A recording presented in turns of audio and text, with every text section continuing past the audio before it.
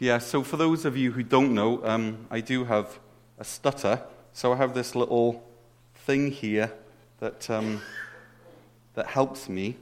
And so maybe right now it doesn't sound like I do, but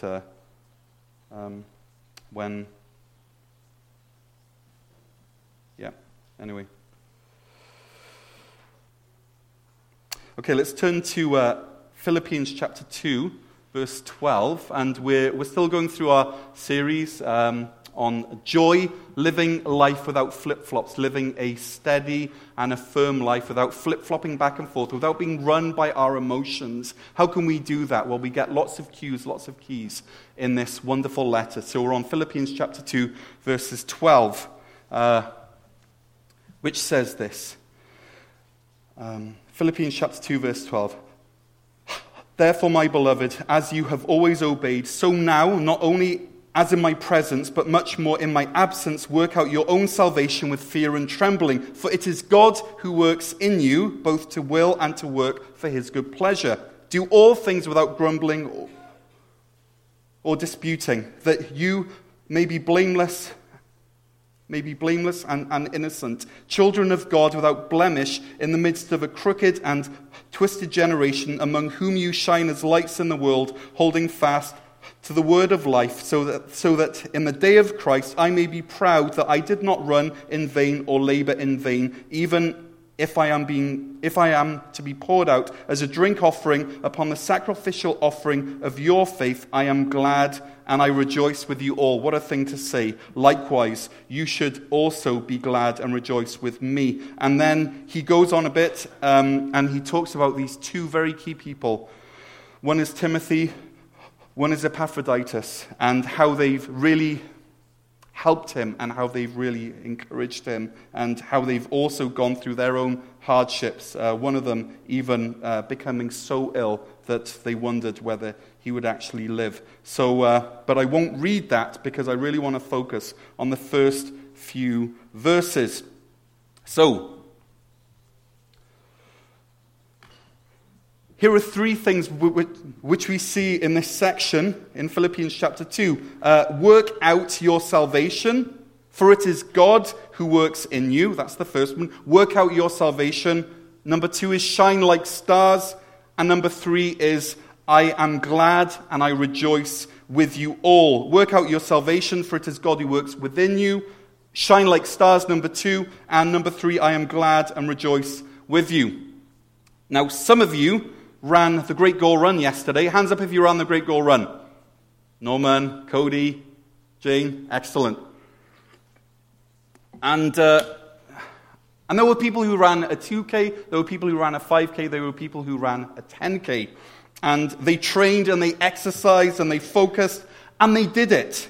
And it was amazing to watch person after person cross over that line. And there were some who made it look so easy. And there were some who were nearly on their last legs. We also have Hudson and we have Jolene who also ran it.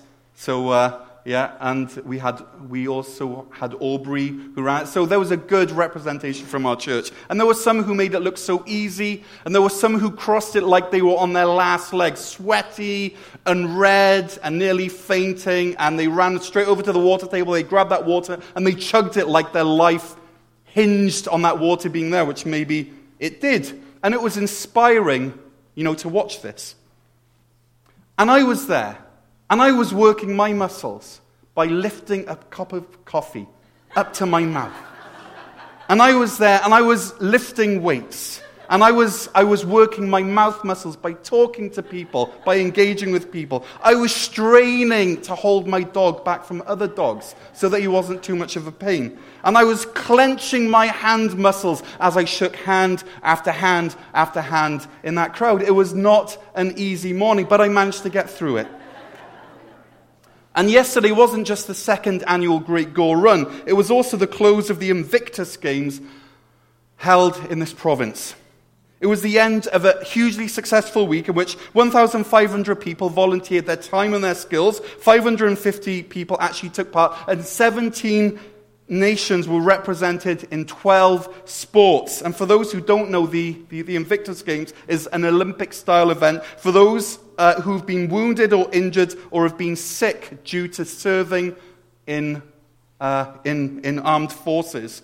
So it's a hugely inspiring event. And here's Harry, and what Harry said, because Harry's the guy who kind of got it all started up, and what he said is that Invictus is about the dedication of the men and women who served their countries, confronted hardship, and refused to be defined by their injuries. Invictus is about the families and friends who faced the shock of learning that their loved ones had been injured or fallen ill and then rallied to support them on their journey to recovery. And then he said this, which I love. In a world where so many have reasons to feel cynical and feel apathetic, I, Harry, wanted to find a way for veterans to be a beacon of light and show us that we all have a role to play, that we all win when we respect our friends, neighbors, and our communities. That's why Harry said we created Invictus, not only to help veterans recover from their physical and mental wounds, but also to inspire people to follow their example and listen to these 3 words of resilience, of optimism, and service in their own lives. Resilience, optimism, and service in their own lives. It's to inspire us. And here today, I'm faced with a room full of people who may not have fought for freedom in physical wars. Maybe you have, but most of us haven't. But for sure, all of us have been in battle after battle after battle. And some of you are still have the war wounds and the scars that you earned there on the battlefield. And Harry said that veterans can be a beacon of light. Paul encourages us to shine like stars. Therefore, my beloved, what a wonderful thing to say. He's not writing to one person, he's writing to a church, and he calls his church, my beloved. As you have always obeyed, so now, not only as in my presence, but much more in my absence, work out your own salvation with fear and trembling, for it is God who works in you, both to will and to work for his good pleasure. I still remember waiting for that moment when Maya would walk. And I remember the impatience I had to see her up and about and moving. And I remember the excitement I felt at her first steps. And it took place on the missionary ship Logos Hope, where we lived. And we were in Manila in the Philippines. And for those who know me, it comes as no surprise that I captured this on video, which we're watching now. What's your name? Her name's Rachel. What's your name? My name's Rachel. Rachel. Maya. Emily. And? All right. And today she's not changed. Maya's first real day of walking. She walked 4 steps a couple of days ago, but this is it for real now. So, there we are in the dining room of the MV Logos Hope, a missionary ship, 400 people from 60 nations, where Wendy and I served for 4 years. And I can think of no more wonderful illustration of verse 12 and 13 of Philippians chapter 2 than this, what we watched. Because think about it. Maya was working out her mobility with fear and trembling. And just a little bit of excitement. She was doing something that she'd never done before. She was stepping out in faith in a powerful way. And she was being transformed from a crawler to a walker. She was working out herself. It was her muscles at work. It was her brain coordinating her clumsy movements. It was her inside ear that kept her from falling over that much. It was her will that kept her going. It was her determination. Maya took this responsibility for vertical mobility on herself. But wait, it was Rachel and Emily who were there. They were the ones who were calling her to themselves. They were the ones with the arms stretched out, ready to catch her should she fall. They were the ones who chose to train her in the safety of the dining room rather than on the quayside with a 10-foot drop into filthy harbor water. They are the ones who joined as a team, who coordinated their work, who encouraged Maya. They set aside time to invest in Maya. They loved Maya too much to leave Maya a crawler for the rest of her life. And so Maya can credit herself with the fact that she's now able to walk. And Maya can credit Emily and Rachel with the fact that she's able to walk. She worked out her mobility with fear and trembling. Rachel and Emily worked with her. And why did Rachel and Emily help her? To will and to work for their good pleasure. Because they wanted to, because it made them happy. And that's what we see in these wonderful verses, verse 12 and 13 of chapter 2. We are responsible for working out our salvation. But God is working in us. He even gives us the will. He even makes us want to work out our salvation. If you want to draw closer to God, that's not because of you. That's because God is putting that in your heart. Listen to how the New Living Translation words it. Work hard to show the results of your salvation, obeying God with deep reverence and fear. For God is working in you. He is giving you the desire and the power to do what pleases Him.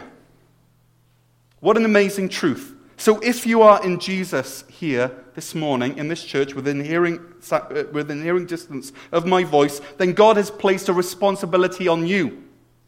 Work out your salvation. If you're not growing in Him, if you're still crawling around like a spiritual little baby, it's your responsibility. If you can't handle anything more than blended baby food, that's your fault. If the Bible never grips you, never convicts you, never fills you with awe, if your attention span is so small for spiritual things, but you can spend hours watching Netflix or fixing stuff or playing a video game, but you hardly spend a minute even reading the Word, then there's something wrong with you.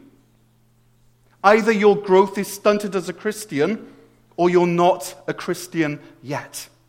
Because God can only give the will and the desire to do what pleases Him to people who are His.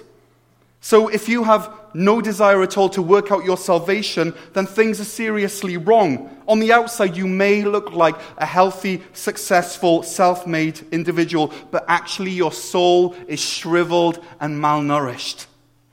If the things of God do not excite you or grip you ever, I'm not talking about, having an off day or an off week or even an off month. We all have those. But if the things of God never excite you, never fill you with awe, then it's time for you to do some soul searching. You have to work out your salvation with fear and trembling. You have to work it out. You have to put the effort in. You have to read your Bible. You have to pray every day. Because when you do that, you grow and you grow and you grow. That's what working out your salvation looks like. But that's not the whole image, because the other image is of God working within you to will and to actually do it. This means that God, He gifts you, as I said, with the power and the desire to serve Him. Because it has to be you working and it has to be God working. Because if it's just you working, then you'll burn yourself out. And if it's just Him working, then you'll be one of those sedentary, flaccid people with muscle atrophy and bed sores waiting for God to come and flip you over. Because you don't have the life within you to actually do it yourself. It has to be both. God working, you working. Someone once said this: you cannot... Bloop. Can we go to the next slide?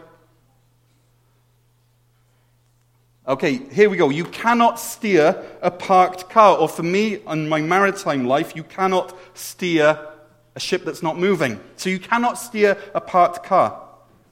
For us who are in Christ, we've received the message of the gospel. We know the truth that Jesus offered himself up as our substitute.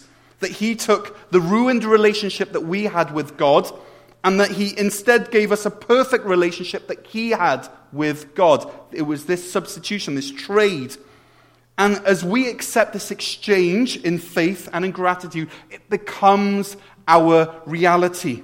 This is the gospel. And as I said last week, if you were here, Jesus moved into the slums and he died at the hands of the slum dwellers so that he could lift us out of the dirt and the filth and the smell, and so that he could give us new life. This is the salvation that is ours if we've placed our faith and trust into the hands of the Lord. This is what Philippians chapter 2 last week, verse 6 to 11, that Jesus hymn that I talked about, that's what it's all about. We've received our salvation. We've received it. It's ours. Now we have to work it out.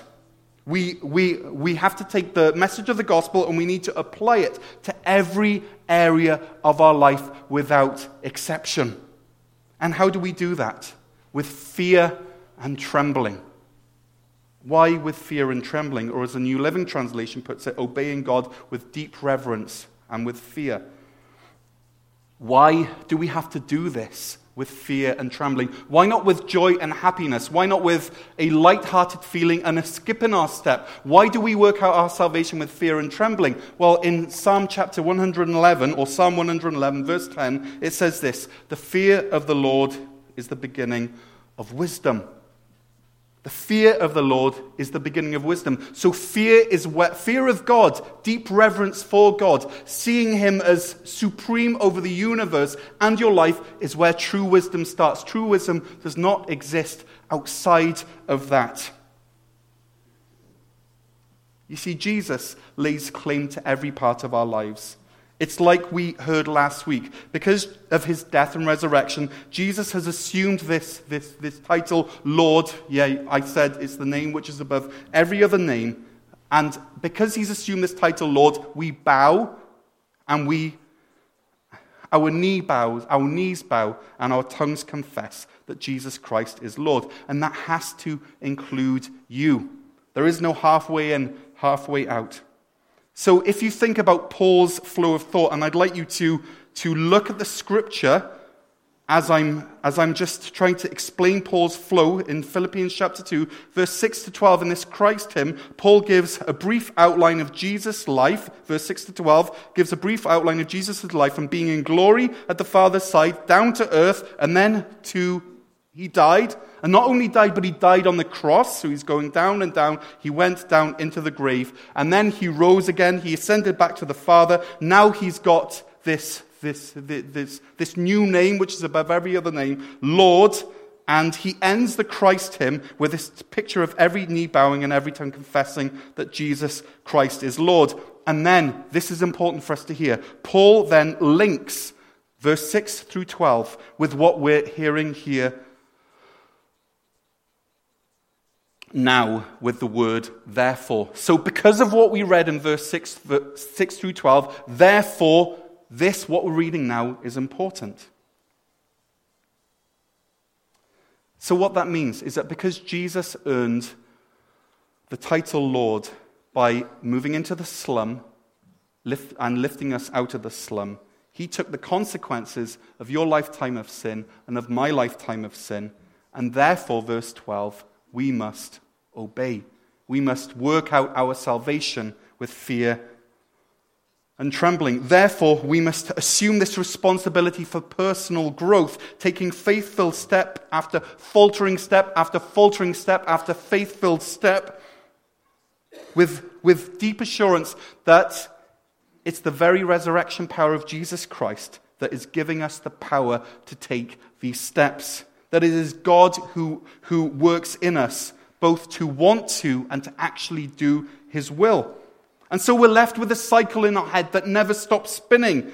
It's me working, but it's God working, but it's God working, but it's me working, but it's me working, but it's God working, but it's God working, but it's me working. And that should never stop. You should never rest and say, now I understand it. Because each one flings you onto the next reality. It's me working, but I can't do it by myself, but it's God working. But I have a responsibility, so it's me working. And that should go on for the 70, 80, 90, 30, 40, 15 years that you live here on this earth. You should be wrestling with that. Because knowing that it's God working keeps us from legalism, thinking I have to do it to earn God's favor. But knowing that it's me working keeps us from laziness, thinking I don't have to do anything. And God wants us to steer clear of both legalism and laziness, which is why he says, I'm working, you're working, I'm working, you're working. And so as we take these little baby steps forward and as we grow in strength and maturity, you know what we always see in front of us? The face of the Father smiling. That's what we see. And he's saying, one more step. That's it, one more step. You can do it, one more step. He empowers us because seeing us walk in faith gives him real pleasure. It makes him happy, as we read in verse 13. He steadies us. He watches us with the caring eyes of a father. And when we falter and fall, he picks us up and sets us on our feet again. We repent. He forgives. And we keep on going. This is the life of faith. And it's a beautiful thing. Now, I don't know about you, but I do know about me. And what I know about me is that when I'm innocent, I grumble. When I'm blameless, I whinge and whine. When I know that I'm actually guilty, I'm strangely quiet. But when I'm innocent, I grumble. What do I mean? What I mean is this. When I know that I've been falsely accused or badly treated of something, my immediate response is to rush to my own defense. Whoa, just whoa, hold on there. You don't understand. What do you mean by that? Anyways, because this is our instinctive human response. No one likes being misrepresented. No one likes to have a bad picture painted of them. We resist this, and so we express our outrage, and we try our hardest to clear our name, which is why I believe that Paul uses grumbling or disputing or complaining as the litmus test for you to identify just how much you're working out your salvation with fear and trembling, and how much you're allowing God to work in you to will and to work for his good pleasure. Because isn't it strange that Paul follows on this amazing insight into God working and us working, and then he goes on to these seemingly trite words in verse 14, do all things without grumbling or disputing. It feels like Paul has just touched the very ceiling of our understanding of what holy living looks like. He's talking about God working and us working, and then he's run out of steam, and so he gives us a bit of a Sunday school lecture on not complaining. But like I said, what I think is happening here is that the amount of grumbling and complaining is the surefire and the dead certain litmus test on how much control God has over your life. What if we were to point some sort of a bellyache meter at any particular person, and this would be irrefutable evidence of their sanctification or lack thereof? What if the less you complain, the more holy you are, and the more you complain, the less holy you are? And it's not just because complaining is sinful, which it can easily become, but it's also because complaining is an indicator of a deeper reality. Complaining is a kind of a symptom, and there's nothing that will sap the joy out of an individual more than complaining. And that's what I think Paul is warning against here.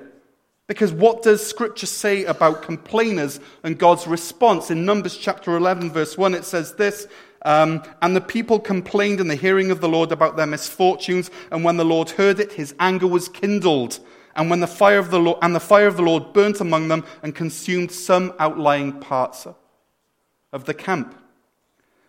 So here's the thing, is that as long as our lives are identified by a disposition or a leaning towards or a bent towards complaining, we are demonstrating the fact that we are the center of our universe, and that we're worshipping ourselves.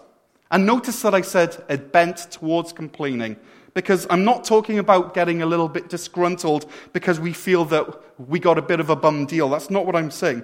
I'm talking about people who've seen, the goodness of God and have witnessed him act on their behalf, and then they still find something to whine about. They're only happy when it rains. That's another song that I liked from the 90s. Look it up. The chorus goes, pour your misery out on me. Great. Fantastic stuff. I'm really glad I left that music there and found Wendy, source of joy. So they're only happy when it rains. They always seem to find a sort of joy from sharing with you the never-ending list of their hard lot in life. Their existence is a series of unfortunate events. They have a resting, grumpy face. And what Paul is saying is that a Christian who has a lifestyle of complaining is an oxymoron. Paul is saying that there should not be room for grumbling or complaining. And he's just spent chapter 2, verse 1 through 12, explaining that a church who understands that Jesus made himself nothing will also make themselves nothing. That's why verses 1 through 12, that Christ him exists, is so that the church that understands that Jesus made himself nothing will also make themselves nothing. Therefore, work out your salvation with fear and trembling. This church who has the same mind that Jesus had will be of the same mind, having the same love, and will be in full unity, full accord. The church that has this mind among themselves that was in Jesus will do nothing from selfish ambition or conceit, but in humility will consider others more significant than themselves. So the church that looks like the Lord that they kneel before and confess will be full of people who make themselves nothing, who take the form of a servant, who will be obedient up to the point of death, even death on a cross. And Paul takes this phrase in verse 8 about Jesus. He says he humbled himself by becoming what? Obedient. And then he says in verse 12, as you have always what? Obeyed. So now not only in my presence, but much more in my absence, work out your salvation with fear and trembling. So this is incredible, because what this means is that the evidence of Jesus humbling himself was a life of what? Obedience. And then Paul draws a link, a direct link between us working out our salvation and us living a life of obedience, just like Christ. So this salvation, which we've received from Jesus, that he purchased by his obedience to the point of death, even death on the cross, we prove our salvation through our obedience. We don't earn it through our obedience, but we prove it through our obedience. We show that the obedient spirit of Christ lives in us through our obedience. And this obedience to the Father looks like this. Verse 14, a grumble-free and complaint-free life. Verse 2, a life that lives in unity and love and one accord. Verse 3, a life that is absent of selfish ambition or conceit. Verse 4, a life that in humility considers us more significant than ourselves. That's what that life looks like. This is the sanctified life. This is the life in which God is visibly and clearly alive and well and doing something miraculous. So, if you want to know if you are growing in the faith or if you're stagnating, point this meter, this complaining meter or the bellyache meter at yourself. Look in the mirror and be honest. And where you need to, confess and repent. But maybe you're saying, but how can I do this? I don't have the power to. I've tried before. My parents were complainers, so I'm a complainer. I'm just the unfortunate fruit of a society of complainers. But you see what's happening there is we can even complain about the unfair state of affairs that have led us to become complainers. So let me stop you there and point you back to verse 12, which says this, work out your salvation with fear and trembling, for it is God who works in you both to will and to work for his good pleasure. So if you're in Jesus, your power or lack thereof to stop sinning is not the final word. Why? Because you have God working in you. Maya had Rachel and Emily there to get her mobile. The resource that you have in Jesus is far, far, far more amazing. First, because it's God himself, not a couple of Irish teenage girls. And secondly, because he isn't outside of you. He's living in you. He's not there a few meters away from you saying, come on, come on, come on. He's in you like some sort of a combustion engine driving you on. He's the greatest force in this universe. He's the creative genius that brought this universe into being. He's the very mind that brought you into being. He's the one who formed your inward parts, who knitted you together in your mother's womb. He's the one who identifies you as fearfully and wonderfully made. He's the one who saw your unformed substance. He's the one who wrote every day of your life in his book before one of them actually came to be. And he's in you. He's in you. Can you imagine what it means to have the burning, holy, creative, all-powerful, omnipresent, all-knowing, good, perfect, kind, ferocious, angry, merciful, unchanging, triune, transcendent, loving, jealous, sovereign, patient, faithful God living in you? Because he's not in you like some sort of a passive spirit, like a genie waiting for you to rub so that he springs into life. He's already working. He's already working. And do you know what Scripture tells us about God and when he works? It tells us this. And we know that for those who love God, all things work together for good. For those who are called according to his purpose, for those whom he foreknew, he also predestined to be conformed to the image of his Son, in order that he might be the firstborn among many brothers. That's what God tells us about his working and his power. He cannot be stopped. So, your circumstances need not be fuel for your complaints. If Romans 8 verse 28 is true, then the circumstances are the very place where God is working out his purpose in your life. There is meaning to them. He is purposing them. He has crafted them. And what is his goal through these circumstances? To conform you to the image of his Son, which brings us full circle back to the beginning, that Jesus' incarnation, his humiliation, his death, and his resurrection are to be the blueprint for our life. That God is all about conforming us to the image of his Son. This is his grand, his glorious, and his crazy goal, that we would be conformed to Christ's image. And what Jesus obtained in his death and resurrection is applied to us who are in him. And in response to having this wonderful truth and reality applied to us, we get to live out a God-powered, Christ-like life. A life that is selfless and not self-seeking. A life that is humble, not haughty. A life that counts others as more significant than ourselves. A life that empties itself and makes itself nothing. What we learn through this is that a sanctified life looks like this. It's a life that empties itself, number one.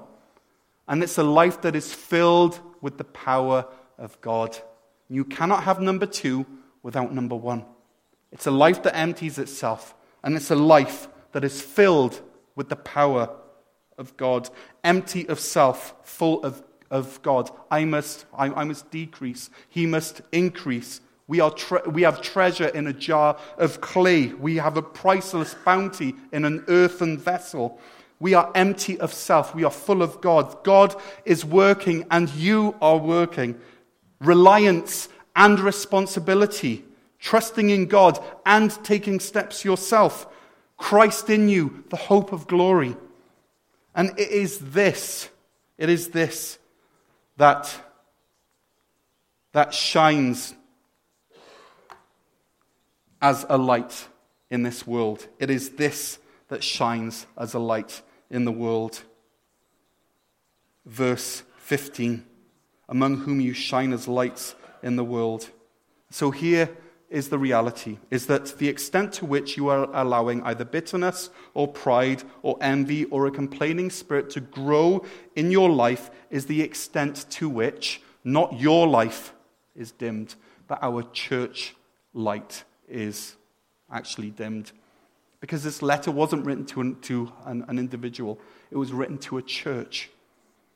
And so, I encourage you, hold fast, verse 16, onto the word of life. You have to grip it with white knuckles. You have to carry it in your pocket into work. You have to meet God in the Bible every day. You need to meditate on it. You need to memorize it. You need to absorb it. You need to let it be your source of nutrients. Let it be this light that chases out all the darkness and the shadows in your life, and that makes your lumen count that much stronger.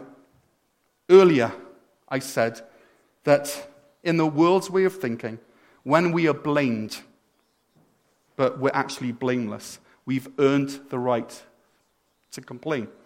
When we're innocent and when we're falsely accused in the eyes of the world, we earn the right to whinge and moan. But the Bible tells us something radically different. It tells us that as we are grumble-free, we become blameless. That as we resist the urge to argue, we become blameless. You can hear the difference there. The world says that our innocence in the face of injustice gives us the right to complain. And just to see that, log on to Facebook. But God says that as we resist the urge to complain in the face of unjust accusation, he counts us as blameless. Just ask the Lord Jesus Christ. Because as humans, we naturally assume that we're innocent. But God is not so naive.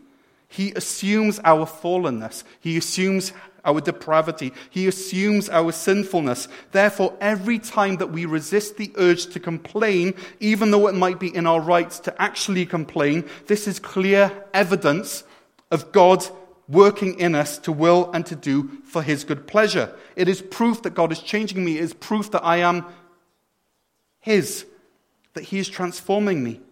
And Paul says in verse 16 that as the Philippians worked out their salvation and as they shone like stars, like lights, that this was the joyous evidence that Paul's labor was not in vain. He's saying that because I can see this in your life, all of my pouring into your life and the suffering and the struggle and everything which I've had to go through, it's been worth it.